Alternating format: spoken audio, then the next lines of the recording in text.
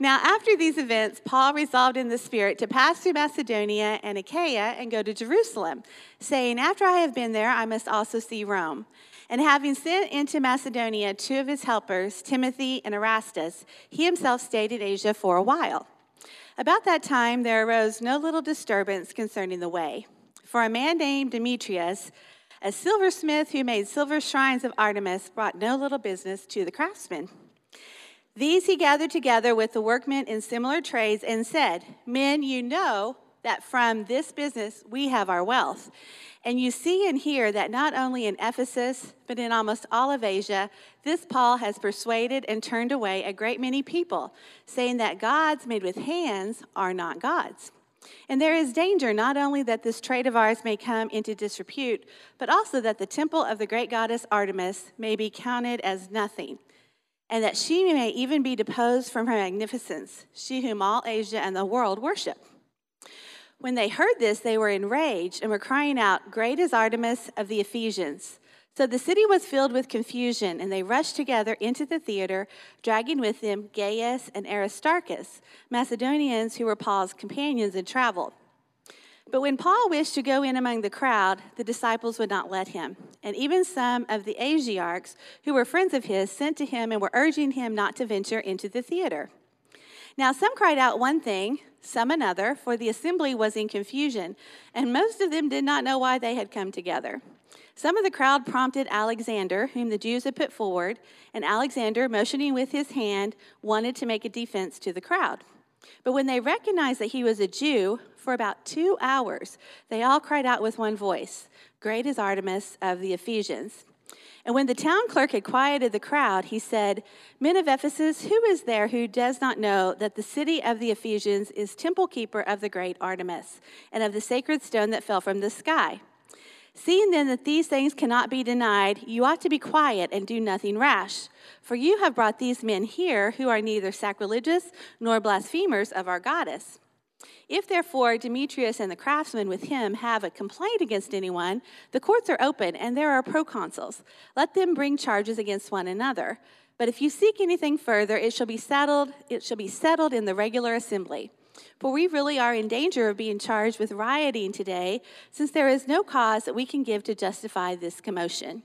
And when he had said these things, he dismissed the assembly. This is the word of the Lord. Thanks be to God.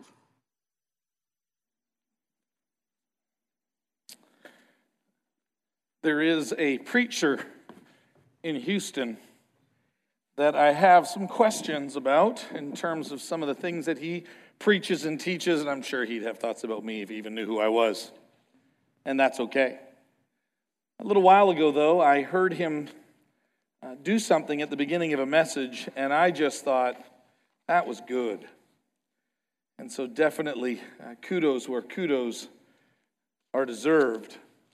But Joel Osteen, and I don't know if he does this every message, because I'll confess I've not listened to every message he's preached.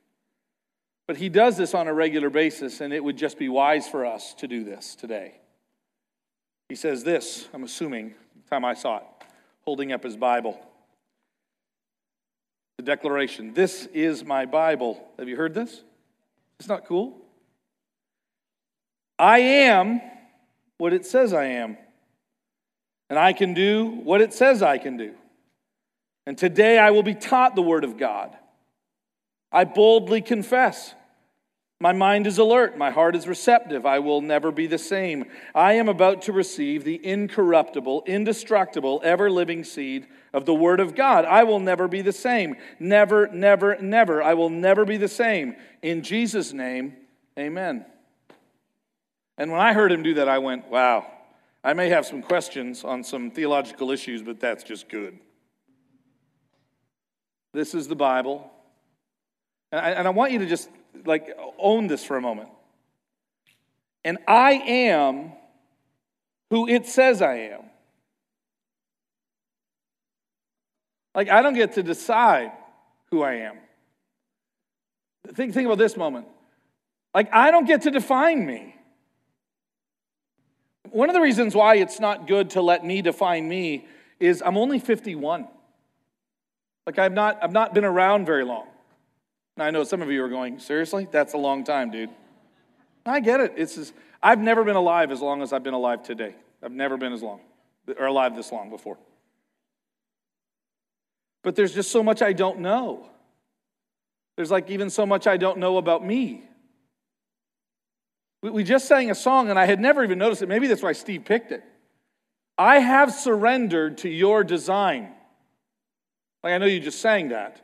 But basically what that says is, or what it should say, what it should mean is, like, you designed me.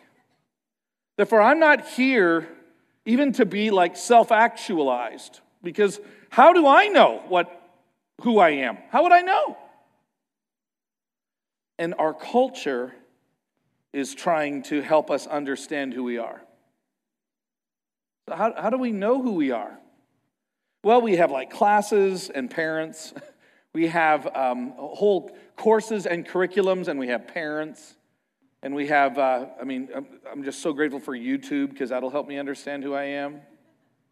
And Facebook and Twitter. And I had this one professor, and I had this one really good friend, and she helped me understand who I am because it's really important for me to know who I am. I mean, if you even think about it, your understanding of who you are was shaped and compiled, and then you bought it. And so it's easy for us to even go, amen, I am who that says I am. But it's amazing how often, like even when I read that statement, all I'm doing is just reaffirming what I already believe about me and then making the Bible say what I want it to say, if we're really honest. Is anybody else kind of at least aware of that? Like, can't we do that too? Can't we mean that? And he does actually. I've listened to a lot of Joel's preaching. A lot of what he does with that, he kind of is skewing in a particular way. And I can too. You don't have to live in Houston to do that. Canadians living in Oklahoma do it all the time. So then what can we trust if we can't trust a Canadian in Oklahoma? By the way, I'm not saying I cannot be trusted at all, but if you ever think for a moment that I'm asking you to trust me over this, there's been a miscommunication, and I'll just assume it's my fault. Like, I can be wrong about who I am, and I can be wrong about what it means to be a husband, and I can be wrong about what it means, but this can never be wrong. That's what I believe. And my culture doesn't get to decide who I am. This decides who I am.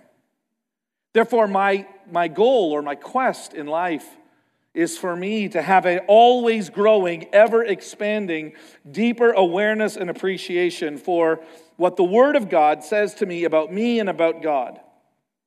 That in fact, revelation itself is a gift from God, where we don't have to try to figure everything out by ourselves. Oh, the grace of God that says, when I was 18 years old, and I'm going away to university, and for the very first time, and I'm really trying to, because I went a number of times for the first time, and when I'm trying to figure out who I am and what I want to be and the weight of that, do you remember the weight of that? I'm trying to find myself.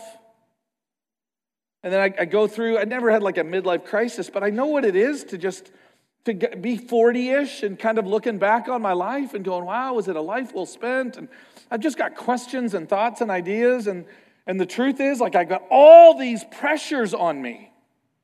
And they never stop. That it's easy to sing, I have surrendered to your design. How many of you sang that and weren't even really paying attention to what you were saying? Because if we really believe that, what we really mean is that God, this is my Bible, and I am who it says I am. And you are who it says you are. And my life is not for me to define, but for me to grow in an understanding of, as you have revealed the truth about me and you. See, that's why the Bible has come to us, to help us understand who we are and who God is. And to sit, especially in a university town, and just kind of let that soak in for a little bit. Because I guarantee you, you've got a whole tradition of ideas that have molded and shaped who you are that are not scriptural. At least I know I do. And I grew up in a Christian home. And I married a very godly woman. And we grew up and we've always lived in the church, and yet there's always this battle of who am I and who am I in Christ? I don't want to throw, and I really do, this is a whole other topic. I really think we got to be careful, one, of just kind of continuing to swim in the water that we're swimming in and not recognize we're swimming in water, right? Our culture. The other danger, which we're that happens frequently, is that we're always just doubting we're fish, and we're always just doubting that we're in water, and there's just this never-ending pool of doubt and confusion. Okay? I think both are crazy. To just somehow not be aware of the cultural water in which we swim, and then to always believe that it just keeps getting deeper and deeper and more complicated. And how do I know that the Matrix is real? And how do I know that this isn't another Matrix, right? Like there's going to be another move, and you're going to find out that there's another pill to take to understand that whole thing, right? We all kind of believe that. Doesn't this just keep going on forever? Let me give you some scripture to hold on to. I'm going to throw it on the screen. It's from the book of Proverbs. And this is what the Bible teaches about just the way that we are. It says this: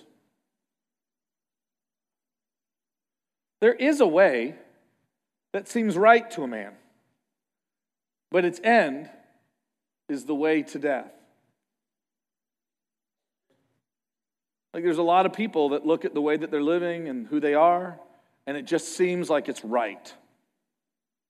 And the reason why they feel so good about it is because they're positive that it's right. And the Bible says, yeah, that's actually pretty common. There's a way that seems right that leads to death. See, one of the things that I love about the Bible is just how constantly it leads everyone, whether you're Solomon or a fool. It confronts both. Whether you're the Apostle Paul or just some confused man in Ephesus, the Word of God instructs and humbles both. There is a humility that comes with approaching the Word of God. That's why it's good for us to stop and say, like, is my mind alert? And am I ready to submit today to what God's Word says? Not because Jim said it, but because it's God's Word.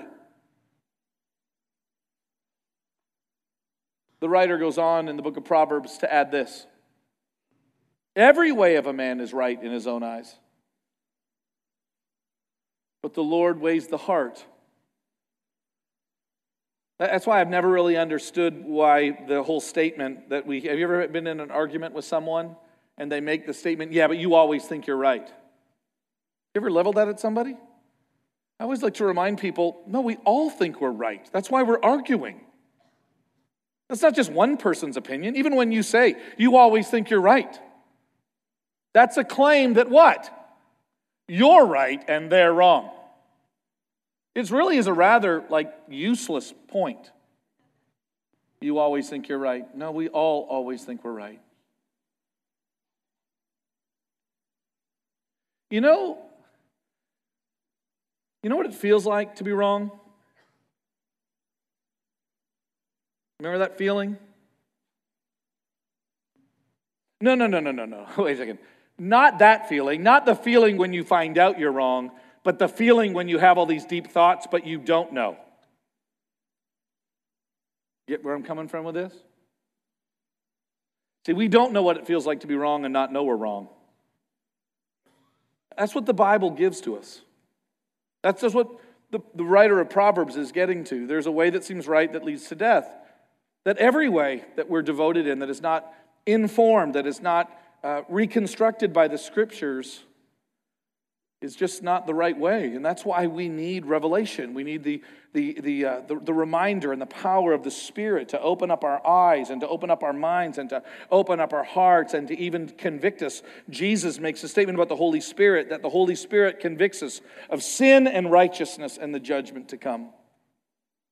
That left to myself, That even all of us left to ourselves, we can construct ways of living and acting and thinking and relating to one another that in the end may never please the Lord Almighty.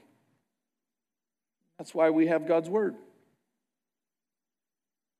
And so the Apostle Paul walks into this city of Ephesus, and he realizes that he is surrounded by a lot of very intelligent, very capable, very gifted people who don't know the truth about God, who don't know the truth about themselves, and he dares to speak the truth to them. And they respond. And they respond in such a way, what I find so interesting about our text for this morning that Jody read, is that it's amazing that this group of people all of a sudden began to see that the water in which they swim in, the air in which they breathe, the cultural way in which they look at the world is wrong, and then change begins to take place. Like one of the reminders that you actually see in the Scriptures is that when the Word of God comes and when people's minds and hearts really are responsive, that a change takes place and culture doesn't know what to do with it. The city of Ephesus doesn't know what to do with it. Those people that worship in a different way, it begins to affect them. I don't know how much of this they really had planned. I doubt if Paul got together and said, how can we destroy the temple of Artemis? I don't know how much Paul really cared. His concern was that God was not being worshipped. His concern was that there were people living their own lives in a way that was not in accordance with the way of God. And the Apostle Paul spoke truth to them about God and about themselves. And then he offered the hope that only comes in the gospel of our Lord and Savior Jesus Christ. And then a transformation began to take place, and that transformation upset the city, the great city of Ephesus. It wasn't the Apostle Paul trying to find a cause. It was just Christians living a life of obedience to who Jesus is. And then the implications just happened somewhat naturally. So these new lives lived in devotion to God and to His Word. So one question that there's no way to not wrestle with this morning is this. Is the culture that we live in like already just so biblical and so redeemed and so God-honoring and so focused on the way of Jesus that really no additional change is necessary? Or maybe have we, as followers of Jesus, I think it's at least worth our consideration. But are we just continuing down the same road, not aware of how much who we are and who God is and how we worship Him has been deeply affected? Now, by the way, I don't think that we're just like searching in darkness, because I do believe the Word of God speaks, and I do believe the Holy Spirit guides and directs. So this is not an aimless venture. And I do believe that a lot of us this morning should walk away from this text and from the message of this text greatly encouraged. But all of us should have a deeper sense of appreciation and humility. Appreciation for God's kindness to us, His grace to us in giving us this truth. And a humility that says, and until my dying day, I dedicate my life to have a better and more consistent and biblical understanding of me and my life as a husband, and my life as a father, and my life as a friend, and my life as somebody who lives in Stillwater, Oklahoma, and my life and it just keeps going on and on and on. Now, sometimes it's hard for us to recognize the change that's taking place.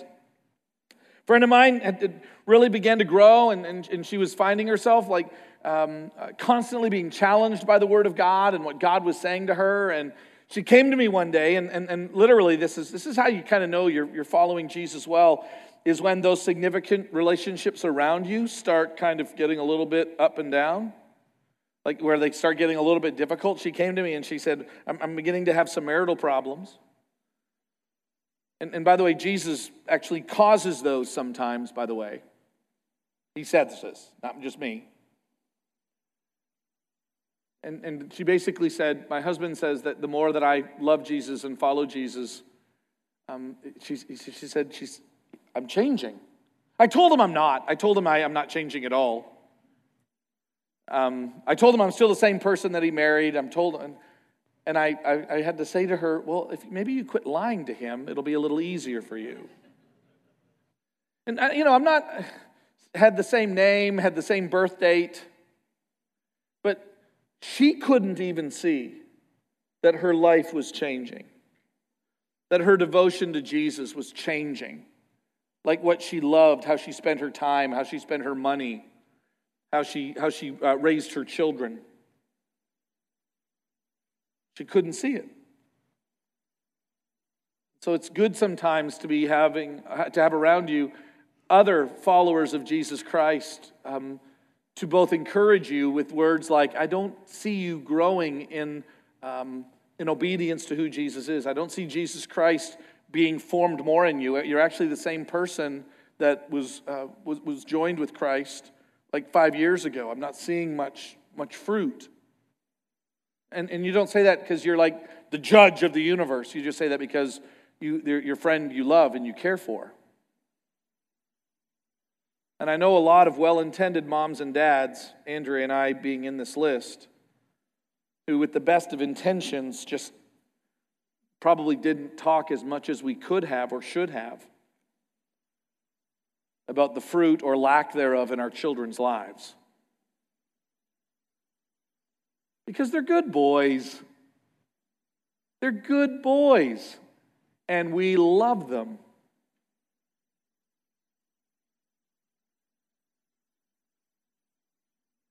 And the Apostle Paul loves the people of Ephesus so much, he tells them the truth about themselves.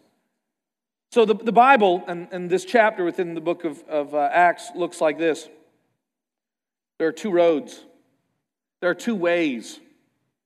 And there's the way of the world, and then there's the way of God. And I found it very interesting that probably where Paul is the most clear on this is in the book of Ephesians. He writes to the church at Ephesus. Now, by the way, this would have happened after the fact of this riot that took place. But the book of Ephesians, the book that he writes to the church at Ephesus, is a book that that revolves around this particular idea. You once were, but now you are. That's how the book of Ephesians is written. You once were dead, chapter 2. You once were dead, but now you are alive. It says this, you once were aliens and strangers. You were foreigners of God's people. But now, by the blood of Jesus Christ, you are your family. That's Ephesians. You once were a bunch of little children tossed back and forth. You weren't able to really think through things, not very discerning. But now, in the Spirit, and by the way, kind of the building up as you understand who you are becoming mature in Christ. That's Ephesians 4. You once were darkness, but now you are light. That's Ephesians 5. Isn't that interesting? Paul emphasizes and reiterates the transformation that takes place in the life of a believer. You once used to go to the temple of Artemis, and now you are faithful followers of God. And that's how the Bible speaks to us and molds us and shapes us. And then the question that you and I have to ask is, are we responding to this? And so one of the ways to know this is to just kind of take a look down and see what kind of road you're on. Paul says in 2 Corinthians 13:5, one of my favorite verses, came to too far, too late in life. Examine yourself so that you might know you are in the way. Examine yourself. That's why it's not, how are we going to ever know? There's always a way. Don't overthink Proverbs, by the way. Proverbs says, be careful and be humble so that you might know. It doesn't say, so we can never know. That would make no sense. It's just challenging us to approach the Word of God or our circumstances with a degree of humility. Because the way of the world is complicated. Ephesians chapter 2, beginning verses 1 through 3. By the way, I would say Ephesians 2, 1 through 10 is a section of Scripture. If you woke up every morning for a month and just read those 10 verses, it would be a good month for you. Because it's such a powerful, powerful, powerful description of the way of God and the way of the world. Verses 1 through 3, this is what the Apostle Paul says to the people at Ephesus. You were dead in the trespasses and sins. That's just two words talking about the sins that we find ourselves in. You were dead in the trespasses and sins in which you once walked, following the course of this world. The way that the Bible and the way that the ancient world saw their manner of life or their lifestyle was like walking in a way. That's how they would describe it. The way in which you walked is literally just a euphemism for the way in which you live. It's a metaphor. It's the way that you walk is the way that you live. And Paul says, there was a way that you walked, and you were dead in that way. You were dead men and dead women walking. And here's what it looks like. You're following the course of this world. You're following the prince of the power of the air, the spirit that is now at work in the sons of disobedience, among whom we all once lived. So Paul's not just saying, because you grew up in Ephesus. No, Paul says, this is all of us. This is Paul restating, like in Romans 3:23, that for all have sinned and fallen short of the glory of God. Or another way to interpret that is God's glorious standard. So we have all fallen short. Now, notice how it happens. Among whom we all once walked, and here's how we walked, or here's how we lived, in the passions of our flesh, carrying out the desires of the body and of the mind. Now, you might go, yeah, I've been to Vegas. I know what they're talking about. Actually, I think it includes Vegas, but actually it could include a lot of places. I love reading what are known as the vice lists, where the Apostle Paul gives a list of sins, and he talks about like debauchery and sorcery, and then he'll start talking about like envy. Hey, that's me. How'd that get on the debauchery list? How did I get on the evil lust list? No. I just don't like certain people. I just hold on to grudges. I'm a good person who just happens to hold on to grudges. Like, I'm just a little divisive. I'm not like evil. This is what the Bible does with these lists. Yes. Did you hear that scream? It makes us all a little uncomfortable. The passions of our flesh, carrying these things out, it's not just sexual immorality, although I would say it includes that. But it's the lust in the flesh. I'll tell you, I'm just a person that remembers when you wrong me. Do you know that passion in the flesh? I hold a grudge. That's the passion in my flesh. I remember. I keep names. It's not just about sexual immorality. It basically is just you living at the center of your life and you deciding what you're wanting to do. And you, for whatever reason that you want, because you're scared, because you're hurt, because of your past, because you're smarter than everybody else, because you're better, whatever it is, it still all resides in you. And it's about your passion and your desires and your way of life because you know. And Paul says that's the way of the world. And you don't just have to go to Vegas or Sodom and Gomorrah to deal with it. The problem is in here, the Bible teaches. And notice where this leads it. You've lived in the passion of the flesh, carrying out the desires of the body and of the mind. And we were, by nature, children of wrath, like the rest of mankind. Like, I know that your mom said that you're great. And by the way, I really am. I'm the product of that great generation that has been constantly told that I'm okay if you're okay. That all of humanity really are generally good. We got a few bad apples here and there. But since Hitler, there hasn't been that many. And we just keep, and by the way, like, I'm a product of that generation. And I just have one question. You don't explain the world well to me. Like, you don't even explain me well to me. Like, I know how broken I am. Can I just be honest? Like, I know how selfish I can be. And so for you to just call me good when I know something is broken, I just don't believe you anymore. Anybody else know what I'm talking about? Thank God for His Word that speaks the truth, because everyone else, they just feel like, God bless her, like my third grade teacher that was really trying to be nice and kind, and then I kind of knew it wasn't real. And that's why I really want us, I desire for us, we as a leadership here, desire for us to be a church that speaks the truth. That left to ourselves, we are objects of wrath. We are selfish people bent on our own destruction, and we don't even know it. And that's the way of the world. And also, thanks be to God that it doesn't end there. Like God sent Paul and his companions, and notice the list of them in Acts 19, right? To walk into this town, and most of us probably would have seen that huge 127-column theater to Artemis and went, well, there's no way the gospel's going to work in that town. Right? Kind of like what I thought. Whenever I go to these huge cities that don't seem to be very interested in Jesus, walk up to these huge Buddhist temples in Chiang Mai, Thailand, and just think, wow, this must be such a hard place to preach the gospel. It's funny, my buddy who lives there sees this as a great opportunity for people to hear the truth. The way of God. I love it. I can stay in Ephesians and I don't even need to move. Just next verse.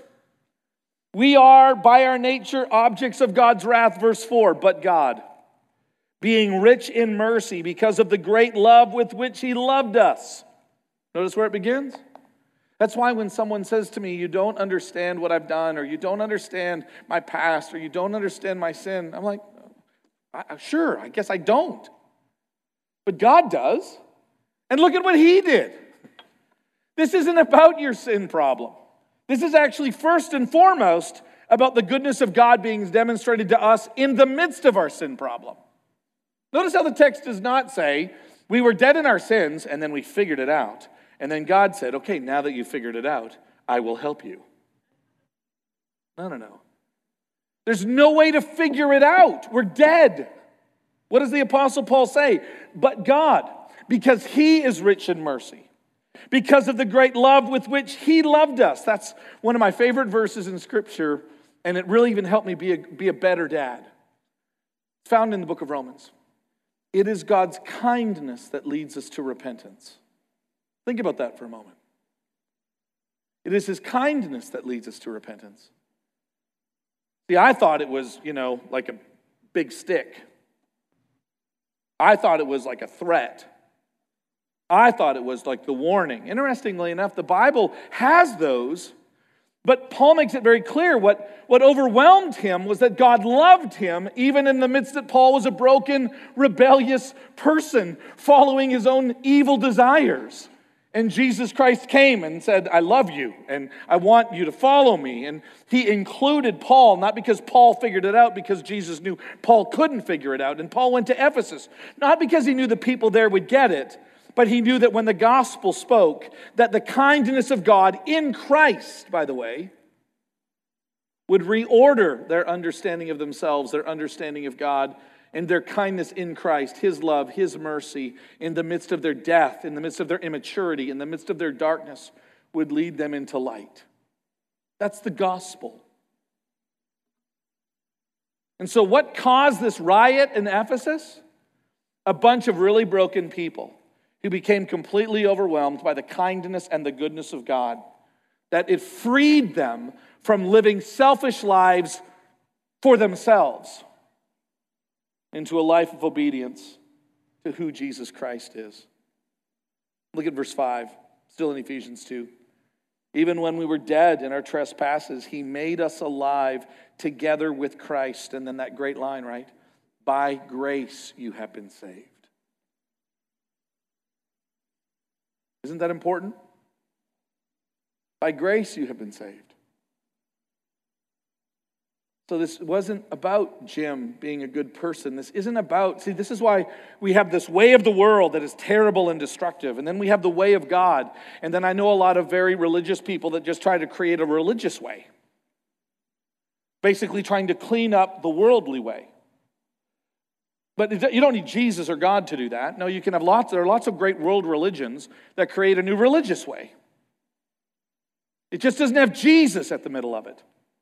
It doesn't have God's grace as the foundation that we walk upon. It doesn't have the presence of God and in His holiness as the destination. It's just you being a better person. It's just you just trying to be a better wife and a better husband and a better parent, and we're going to be like better citizens, and it's about the moral majority, and it is about just right living, and it is about family values. All of those lead nowhere. Do you know that? This is why I think it's so complicated for us to recognize the cultural soup that we swim in. Because in the end, all we've done is kind of we've rearranged the furniture in this room that is destined to burn.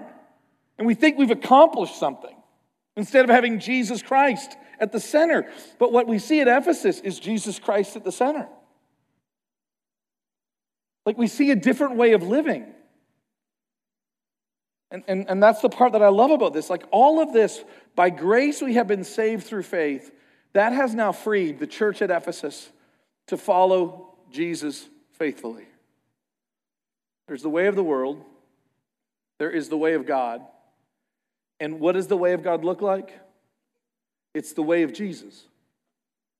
Him as Savior and Him as Lord. That is why the baptismal imagery that we have is so valuable. Because when I gave my life to Jesus Christ, and by grace I was saved through my faith, trusting in Him, and then I went down into the water, and my dad who baptized me uses words like, and now you're dead to yourself and alive to Christ. And now that which was old has been buried, and that which is new now comes to life. Like it made it very, very clear. Like I was leaving something behind. That's why it's good to go back and to rethink your baptism. Because I think if a lot of us are honest, it was far more of a, and now I'm ready to do the next step in my spiritual walk. And now I'm ready to experience the benefits of being a person who goes to church. No, baptism is death. And being raised is a new life. And it's about the way of Jesus. That's why I think it's so fitting that in the book of Acts, to be a Christian is to be one who follows the way. That's the way it's described. Acts 19, I'll just kind of read a few verses from that text. Acts 19, this is the statement made by the man whose life is unraveling because Christians are going, yeah, we're not playing that game anymore. We're not doing that anymore. And there began in that city economic hardships because Christians weren't playing the game anymore. Men, you know that from this business we have our wealth, and these people aren't playing by our rules anymore. Like they're not going by the way that we used to live, and that's not good. In the Roman Empire, if they liked anything, it's just keep everything going along the same. No one upset anything. But if you're a follower of Jesus, everything is upset. And you see and hear, he says in verse 26, that not only in Ephesus, but in almost all of Asia, this Paul has persuaded and turned away a great many people, saying that gods made with hands are not gods. And there is danger, not only that our trade is in trouble, but that may come to disrepute but also that the temple of the great god Artemis may be counted as nothing, which is one of the 7 wonders of the world, by the way. And that she may even be deposed from her magnificence, she whom all Asia and the world worship. Which I find fascinating because as these are just Christians with a whole new way of looking at themselves. And I want you just to think about this for a moment. Christians who don't see themselves the way the world sees them begin to upset everything in its culture. And I just have to ask, so either everything in our culture is going along and has already been redeemed, or else we're not seeing it. And outside the scope of this message is for us to answer all those questions. I don't even think it's my place, to be honest with you. I think as a Christian community or you inside your family, it's good to use the scriptures to pursue these questions and to ask, hey, sweetheart, How do you see yourself? How do you view yourself? And are you more influenced by like the Bible or by culture on how you see yourself? Hey son, I want to ask you an honest question. Like the way that you look yourself, the way you see yourself in the mirror, or the way that you see yourself. I mean, do you see yourself the way that the world sees you, or do you see yourself the way that the Bible sees you? Do you realize how many problems we could overcome by just allowing the Word of God to inform our thinking in terms of who we are, our identity, and our purpose? And these are people that are about the way and going along in the way of that. Acts 19:23, Luke says, there arose no little disturbance, which means there was a big disturbance, concerning the way.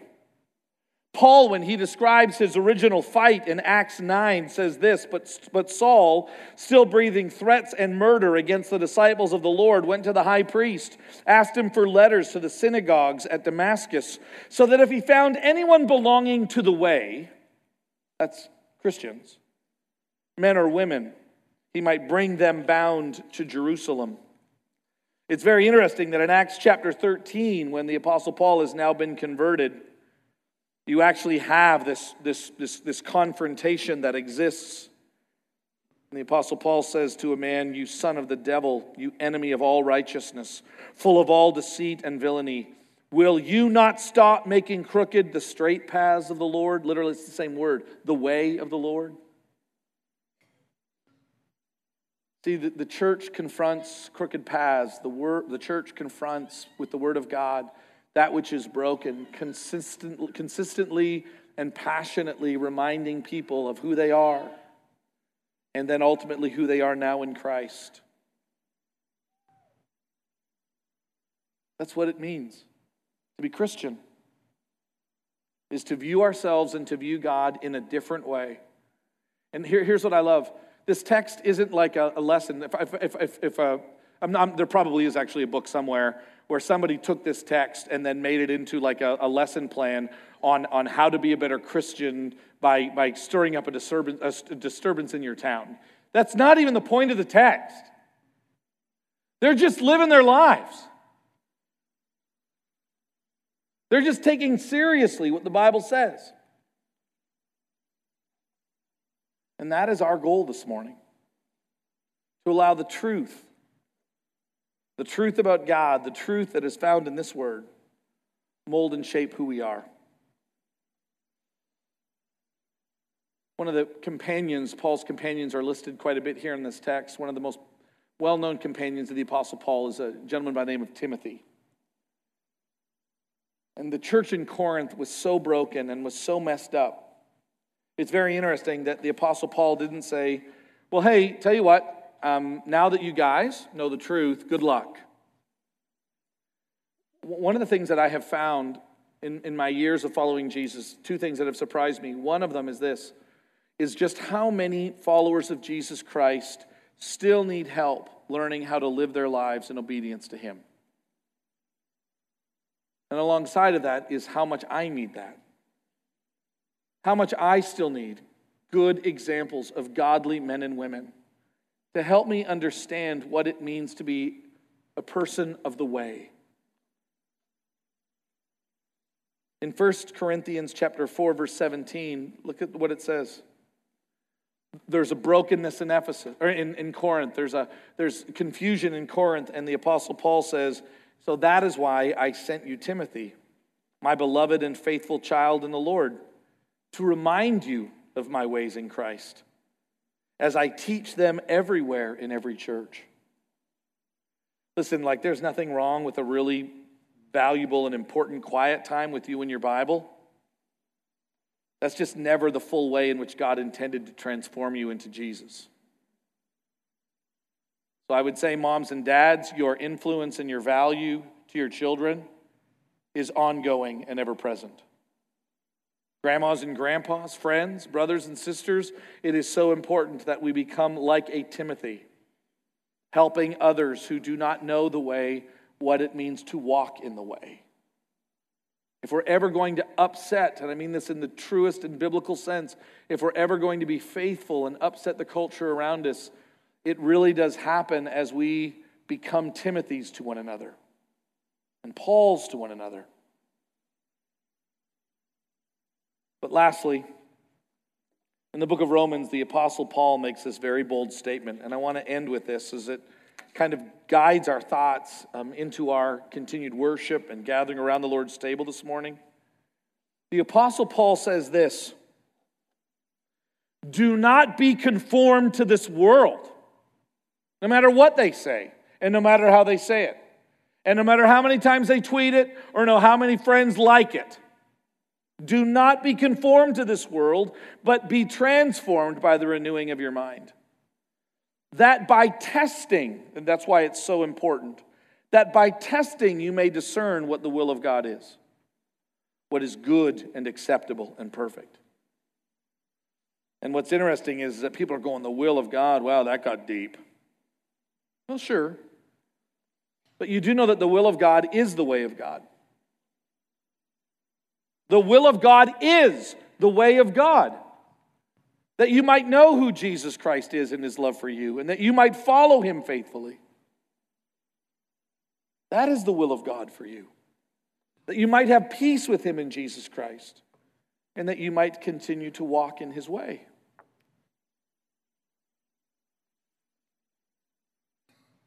We don't need to find causes to make a disturbance in our culture. We just need to take Jesus at his word and faithfully follow. Let's pray. God, thank you for your kindness to us in Jesus. And I pray that, God, our hearts and our minds would be open as our declaration began. That, God, we would know of your love and of your grace and mercy. And we wouldn't have to hide or lie or deny our sin. Instead, we could bring it to you, knowing that you are rich in mercy and great in love. And that, God, we wouldn't have to try to find some alternative way of living a religiously good life, but instead we would find life in Jesus, who said, I am the way and the truth and the life, and no one comes to the Father except by me. Thank you for the peace and the joy that comes in Jesus. And all God's people said,